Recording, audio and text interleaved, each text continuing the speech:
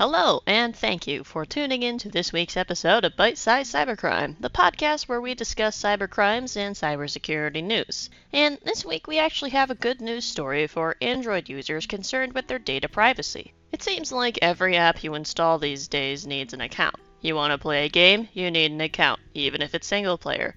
You want to study by making flashcards? You need an account. Even my grocery list app needed an account made.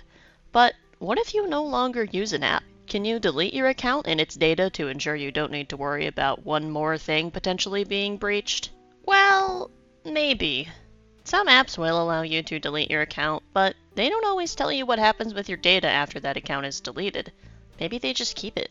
For some accounts, deletion can also be a long process of filling out surveys or talking with support, and some apps may not let you delete your account at all. The issue is that there's not really much of a standard, but Google is looking to change that by launching an initiative to help developers build community trust by being transparent in their data policies.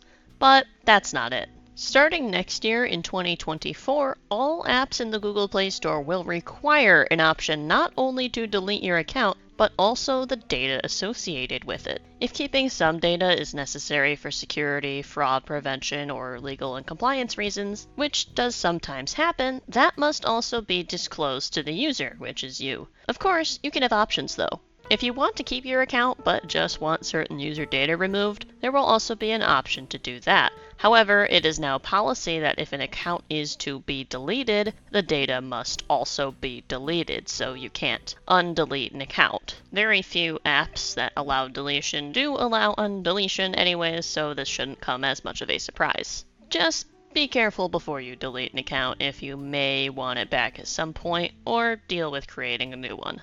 But wait a minute, what if you deleted an app but you realize later that you want that account removed? Do you need to reinstall it? Actually, no. This requirement will also include a web-based option to delete your account and data, so you don't need to go through the hassle of downloading it again, signing in, and following the in-app process. There will simply be a form online you can submit to the app developers to have your account and subsequent data deleted. Starting December 7th of 2023, details about data deletion practices will start to be shared, and in early 2024, anyone will be able to view this information on the app's page in the data safety section. This section already exists in the app, but will now be required for developers to fill out accurately. But what happens if apps simply don't follow this new rule? If updated information about data collection practices and an option to delete your data are not added, the studio that made the app will be unable to publish any more on the Play Store, but they also won't be able to update that app at all until they are compliant with the new rules. Both of these are pretty good motivation to comply with the policy, although keep in mind that this will not necessarily prevent fake apps or scams. If someone really wants to release another app, it's trivial to make another studio to upload it under, and this is done frequently anyways. It is also possible that apps may lie about their data policies to appear more trustworthy, and in that case the apps can be reported and disciplinary action will take place, such as the app being removed or similar punishments to what I've just discussed. Of course, this complicates things, because you can't tell by looking at an app how it uses your data. So if you suspect something is up with this particular app, a likely long investigation needs to take place to determine how the data is being used and if it is accurate as stated in their data policy. I'm not entirely sure how this is going to be verified, but Google has stated that apps will be punished if they inaccurately represent their data policies. Although, as discussed in my episode about malvertising, I'm not entirely sure how well Google will do at this. Only the future will tell us. However, my hopes are optimistic.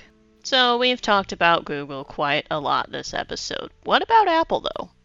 Well, in a surprising twist, because usually this doesn't happen, Apple came up with a similar policy first, which I will give them credit for, in spite of my complicated relationship with Apple. In June of 2022, Apple announced that developers of App Store apps that have an account creation process are required to have an account deletion process. However, unlike Google, Apple did not mandate that an external web-based deletion request is possible, and that only an option to delete an account from within the app is required. However, this may link to external sites. Apple also advises people that this process is straightforward and offers to delete the entire account, including personal data. So I think it's also a pretty good policy. These new policies being pushed by Apple and Google are a step in the right direction for data privacy. But is there anything else you can do to protect your data? Yes, there is. In the land of desktop or laptop computers, I would recommend using an ad blocker or a tracker blocking extension such as DuckDuckGo or Privacy Badger, but only stick with extensions you trust. On mobile devices, your options are definitely more limited, but I personally use a free service called AdGuard DNS, and their website is full of helpful instructions for changing your DNS server to theirs, which blocks ads as well as many web trackers. However, like with browser extensions, if you don't trust it, don't use it. A VPN or virtual private network will likely provide very little protection for web tracking, so I would stick with some kind of tracking blocking service specifically and not bother with a VPN. Thank you to the Android Developers Blog, Google Support, and Apple Developers Blog for information regarding these recent upcoming changes in data privacy for applications. And another thanks to Bleeping Computer and the Hacker News for bringing these stories to my attention. As always, my sources will be linked in the paste bin, linked in the description of this episode. And of course, thank you for tuning in to this week's episode of Bite Size Cybercrime. My name is Chloe Tonis, and until next time, stay secure.